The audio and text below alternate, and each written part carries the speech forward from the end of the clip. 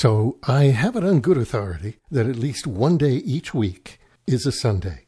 You'll want to be ready for it, and I think I can help you a little bit with that. This is Get Ready for Sunday, a preview of the scripture readings for the upcoming Sunday Masses in a Roman Catholic church near you. I am Deacon Mark from Corpus Christi Catholic Church in Tucson, Arizona. Thanks for clicking in. In these few minutes, we'll look at the scripture for the Mass of the 19th Sunday in Ordinary Time, August 8th, 2021. As has become something of a habit, I'll start with the second reading for the Mass. Why do that, you ask? It's simple, really. Of the three principal scripture passages in a Sunday or a Sunday Vigil Mass, it is typical that the first reading, generally from the Hebrew Scriptures, and the third reading, always from one of the four Gospels, share a common theme. That theme is usually reinforced in other prayers during the Mass. One could say it is the core message of any particular liturgy. It makes sense, then, to put those two together for discussion. Further, the second reading is taken from the writing of St. Paul or another of the early apostolic voices in the foundation of Christian communities. Those passages generally address some aspect of building and maintaining the community of the Church in peace, harmony, and as a spiritual home and source of missionary strength for disciples of Jesus. That's the reason for looking at this second reading separately. It's about how we understand ourselves as disciples in community working toward the realization of divine peace and justice in this life. By contrast, the first and third readings tend to be more directly about God's outreach to humanity, its history throughout the Hebrew Scriptures, and its personification in the life, teaching, ministry, passion, death, and resurrection of Jesus. Okay, let's get to it. This Sunday, in the second reading, we continue our journey through the letter to the Ephesians attributed to St. Paul. This is a very short passage today, but one rich in significant content. Recall that the community in Ephesus was made up of men and women from all over the Mediterranean world and beyond, languages, social norms, modes of dress, of every description intermingled here. There was great potential for misunderstanding and from misunderstanding, conflict. This passage is another in a series of exhortations on how to get along, and it contains a checklist about how to accomplish peace within the community. Here, then, is a reading from Paul's letter to the Ephesians. Brothers and sisters, do not grieve the Holy Spirit of God, with which you were sealed for the day of redemption. All bitterness, fury, anger, shouting, and reviling must be removed from you, along with all malice. And be kind to one another, compassionate, forgiving one another, as God has forgiven you in Christ.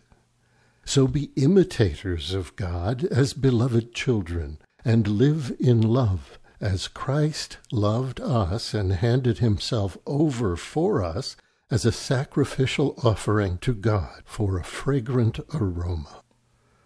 The word of the Lord. Well, right off the bat, we have a rather unusual admonition. Do not grieve the Holy Spirit of God. This introduces two ideas that are most likely far outside the experience of these new followers of Jesus. First, is a strong implication of a personal relationship with God, something certainly not the norm for the pagan gods demanding sacrifice and spreading around their curses. Second, this is a God who might be grieved. To be offended is certainly within the wheelhouse of the so-called gods these folks have known in the past. But to have the capacity to be grieved by the behavior of one's followers is quite different. Grief suggests not only a personal connection with, but also a certain deep level of affection for one's followers. Don't you think? Quite obviously, these are baptized followers of Christ. The reference to anointing in the reading is a big clue to that.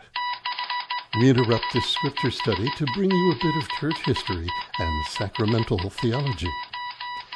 We have reliable records going back at least to the 3rd century describing the baptism rite with its anointing. This is essentially the same rite we celebrate in the modern church. The earliest baptisms included an anointing that, within a few centuries, split off into the sacrament of confirmation. This was largely due to the growth spurt in the church, notably after Emperor Constantine declared Christianity to be the state religion of the empire. In the earliest centuries of the formation of the church, all 3 of what we now call the sacraments of initiation, baptism, confirmation, and one's first participation in the Eucharistic meal, all these occurred within a single liturgy, as adults were brought into the church at the Easter Vigil Mass, and a bishop was the presider for all of these actions. That was the case across the entire church. With the massive influx of new Christians after Constantine made Christianity not just politically acceptable, but politically advantageous, it became impossible for bishops to maintain their privilege of presiding over all that was demanded of the church. In the Eastern Church, the bishops delegated the faculty, the authority, to preside over all these initiation sacraments to their presbyters, their priests. Still today, the Eastern churches celebrate all 3 initiation sacraments together at one time. In the Roman churches, however, the bishops did delegate to their priests, but retained to themselves the authority to preside at confirmation. That had the effect of this anointing, this strengthening with the fullness of the Holy Spirit, becoming separated in time from the first 2 of the initiation sacraments. An additional contributor to the separation in time was the spread of Christianity from the large cities into the countryside. Remember, we're dealing with 2nd and 3rd century modes of transportation. It took a while for the bishops to make their rounds. As the time between baptism and confirmation grew to be significantly longer, a theology of the sacrament of confirmation developed, pointing toward a maturation of the candidates, the confirmandi. While there is, for lack of a better word at the moment, an introduction to the Holy Spirit with an anointing at baptism, the fullness of the Spirit's gifts and strengths come with confirmation. It is here that one is sealed with the Holy Spirit, capable of greater fidelity and perseverance in one's continuing lifetime journey of faith and witness to Christ. Over many centuries, celebration of confirmation in the Roman churches has grown into a very wide variety of practices around the world. In a typical American diocese, the restored rite of Christian initiation for adults brings all 3 sacraments, baptism, confirmation, and First Eucharist, back again into a single liturgy at the Easter Vigil, reclaiming the pattern of the earliest communities. Local pastors receive formally delegated authority from their bishop to preside at these masses. The reasons should be obvious. In Tucson, for example, our bishop would otherwise need to be present at more than 70 churches spread over 42,000 square miles in a single evening. For infants and children in the Western Church, these 3 sacraments generally remain to one degree or another separated in time. In our diocese, a child might typically be baptized during infancy, receive First Eucharist around age 7, and confirmation somewhere in their high school or college years. Drive into Arizona's junior diocese in Phoenix, and you will typically encounter infant baptism, First Eucharist and confirmation celebrated together when a child is around third grade age. In Mexico, the typical practice is baptism and confirmation celebrated together during infancy, and First Eucharist comes later in childhood. You got to go with the flow of the local church. When in Rome, do as the Romans do. Just don't demand consistency across the board. Enough of that. Back to the Ephesians. The letter to the Ephesians spells out some specific behaviors that would grieve the Holy Spirit. Bitterness, fury, anger, shouting, and reviling. They've all gotta go. Note, please, that these are not offenses against God directly. These describe how we act toward one another. Likewise, malice, not an action, but a character of actions and purpose, bad intentions toward another, not acceptable in the life of a disciple. Within the context of this letter, the message is that all individual actions either strengthen or weaken the community. The writer encourages specifically kindness, compassion, and forgiveness as the behaviors that contribute to community strength and peace. To forgive as God has forgiven you in Christ is the real challenge, in my personal opinion.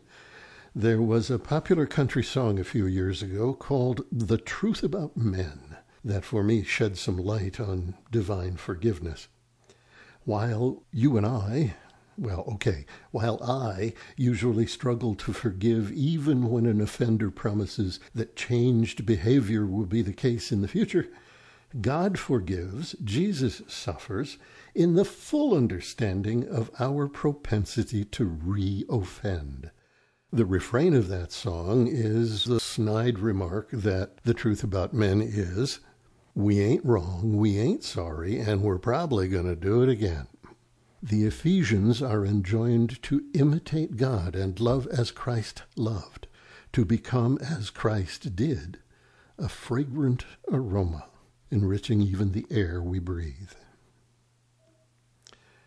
Now let's look at the central thematic readings for this Mass. We start with the first reading, which records a pivotal moment in the life of Israel's great early prophet, Elijah. He seems to be in a mood. Here is the reading from the first book of Kings. Elijah went on a day's journey into the desert until he came to a broom tree and sat beneath it. He prayed for death, saying, "This is enough, O Lord. Take my life, for I am no better than my fathers." He lay down and fell asleep under the broom tree. But then an angel touched him and ordered him to get up and eat. Elijah looked, and there at his head was a hearth cake and a jug of water. After he ate and drank, he lay down again. But the angel of the Lord came back a second time, touched him, and ordered, "Get up and eat, else the journey will be too long for you." He got up, ate and drank. Then, strengthened by that food, he walked 40 days and 40 nights to the mountain of God, Horeb. The word of the Lord. So somebody's cranky, but at least he did get some sustenance before he heads off on the long journey ahead. Elijah's mood was likely influenced heavily by the events recorded just before the beginning of this passage. You see, he had just engaged in a challenge which he himself initiated with the prophets of the often-mentioned pagan god Baal. This was for the edification of King Ahab, Israel's 7th king and husband of Jezebel, a Canaanite. Elijah, or really the God of Israel, genuinely showed up the Baal team. By the way, there were 450 members of the Baal team of prophets. The two test subjects in this challenge, the God of Israel and Baal, were invoked to see which would ignite a sacrificial altar. One altar had been constructed for each. On each altar lay half of a freshly sacrificed young bull. Baal's prophets were up first. They danced around, waved their arms, shouted and sang out, even cut themselves. Nothing. No action. All the while, the story tells us, Elijah was pouring water over the wood on his altar. When he prayed with quiet confidence to the God of Abraham, Isaac, and Jacob, down came a blaze so strong that it evaporated all the water, consumed the wood, and even scorched the sand and the stones surrounding the sacrifice. As punctuation, God's flame consumed the rival sacrifice and the rival altar as well. Big statement by God and Elijah. Oh, and Elijah ordered the execution of all 450 of the Canaanite prophets. This did not end well for Elijah. Ahab, despite what he had just witnessed, allowed his queen Jezebel to hurl death threats at Elijah if and when her troops could capture him. So the scene in this reading is no casual stroll for Elijah. He did a great job, and this is what awaits him. He was in a mood. I don't think the word kvetch was in use at that time and in that place, but Elijah hits the shade of a rather scruffy tree and does some kvetching to God. Take me now, Lord. And could you blame him? As Elijah sleeps in the shade, a messenger of God awakens him and shows him food and water. Elijah has a nosh and falls back asleep. No rest for him yet, however. His messenger awakens him again, tells him to fuel up, and get going. Off goes Elijah to meet God on Mount Sinai, Mount Horeb. It takes him 40 days. And there's that number again. Hear the echoes out of the history of the Jewish people. 40 days for Elijah to cross the desert. 40 years of wandering in the desert for Moses and the new nation as they came out of Egyptian captivity. Both Moses and Elijah meet God on Sinai.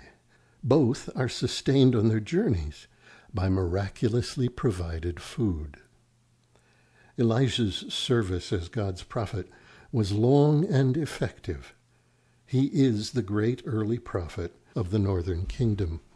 His service to the Lord is rewarded in that he does not die, but is taken up into heaven in a fiery chariot.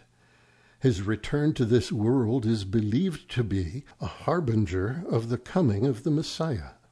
This puts him into many connections with events and persons in the Gospels. Next week, we celebrate the Assumption of Mary, brought body and soul into God's presence. Consider all the major events in the life of Jesus that center around the Passover feast. In Jewish homes across millennia, on that night, the family's table is set with one extra place in front of one extra chair. This is just in case Elijah returns and needs another nosh. Our responsorial psalm, taken from Psalm 34, is a most fitting link between the life-sustaining and empowering meal provided to Elijah by God and Jesus' discourse on the eternal life-granting meal that he will be for those who follow him. I'll read the refrain only twice at the beginning and the end of the selection. Taste and see the goodness of the Lord. I will bless the Lord at all times. His praise shall be ever in my mouth. Let my soul glory in the Lord. The lowly will hear me and be glad. Glorify the Lord with me. Let us together extol his name. I sought the Lord, and he answered me and delivered me from all my fears. Look to him that you may be radiant with joy, and your faces may not blush with shame. When the afflicted man called out, the Lord heard, and from all his distress he saved him. The angel of the Lord encamps around those who fear him and delivers them. Taste and see how good the Lord is. Blessed the man who takes refuge in him. Taste and see the goodness of the Lord. And now we come to a reading from the Holy Gospel according to John. The Jews murmured about Jesus because he said, "I am the bread that came down from heaven." And they said, "Is this not Jesus, the son of Joseph? Do we not know his father and mother? Then how can he say, 'I have come down from heaven'?" Jesus answered and said to them, "Stop murmuring among yourselves. No one can come to me unless the Father who sent me draw him, and I will raise him on the last day. It is written in the prophets, 'They shall all be taught by God.' Everyone who listens to my Father and learns from him comes to me. Not that anyone has seen the Father, except the one who is from God. He has seen the Father. Amen, amen, I say to you, whoever believes has eternal life. I am the bread of life. Your ancestors ate the manna in the desert, but they died. This is the bread that comes down from heaven, so that one may eat it and not die. I am the living bread that came down from heaven. Whoever eats this bread will live forever, and the bread that I will give is my flesh for the life of the world." The Gospel of the Lord. As a reminder, let's reset this scene, which is a continuation from last week. Jesus is in Capernaum in a synagogue. He is in discussion with people of his own childhood extended community. The people had pursued him after the great feeding of the 5,000 the day before, seeking more of the food he might provide them. Throughout the discussion, Jesus is working to move them off the simple and transitory needs of their physical bodies to consider their deeper hungers for spiritual fullness and intimate connection with God. He is speaking in images that they are misunderstanding. The people have engaged Jesus in a kind of public exchange where the intent is that one party will be the winner and one the loser. The people murmur against Jesus. The Greek word used here is the same one produced for the Greek translation of the Hebrew that recorded the murmuring of the newly freed Jews in the desert as they moved away from Egypt. Their first challenge of Jesus in this passage springs from their familiarity with his origins in the community. This same sort of refusal to take Jesus seriously because of their familiarity with his family is seen in each of the synoptic Gospels as well. "We know where you come from, fella. You can't possibly be who and what you claim to be." It's a natural objection for the casual observer to make. The culture of that time and place was one where an individual's status and occupation in the community was dependent upon the status and occupation of their parents. It was different from the view Americans like to claim, where there is equal opportunity across a wide spectrum of social and economic classes, where one might have a chance to earn their own advancement. Jesus, on the other hand, was expected to inherit his. As Joseph and Mary were regarded, so would he be regarded. Jesus calls God his Father and asserts that those who come to believe in him must first be called by that Father. The conclusion to be drawn is that if one does not believe in Jesus, then that one must not have been called by or be in relationship with God. Here he also picks up a thread from Isaiah. It's chapter 54, verse 13 in Isaiah. "All your children will be taught by the Lord." Here in John 6:45 it is, "They shall all be taught by God." The implication is that those who know God will necessarily know Jesus. Jesus is continually trying to show the crowd from their shared tradition that his is a message and a mission of expanding the promises and the provisions given them by God throughout the nation's history. He refers to the manna that sustained the physical lives of their ancestors, drawing that out into his own promise of being a bread that goes beyond the physical and brings those who accept it into eternal life, a participation in the divine life of the Trinity. I think that's enough for now. I pray that you are able to be together with others for Mass this weekend, whether it's physically or online, as you are able. Please be careful with your health, physical and spiritual. There are risks out there for both. May you rest confidently in the knowledge of God's love for you, and may God, Father, Son, and Holy Spirit bless you abundantly.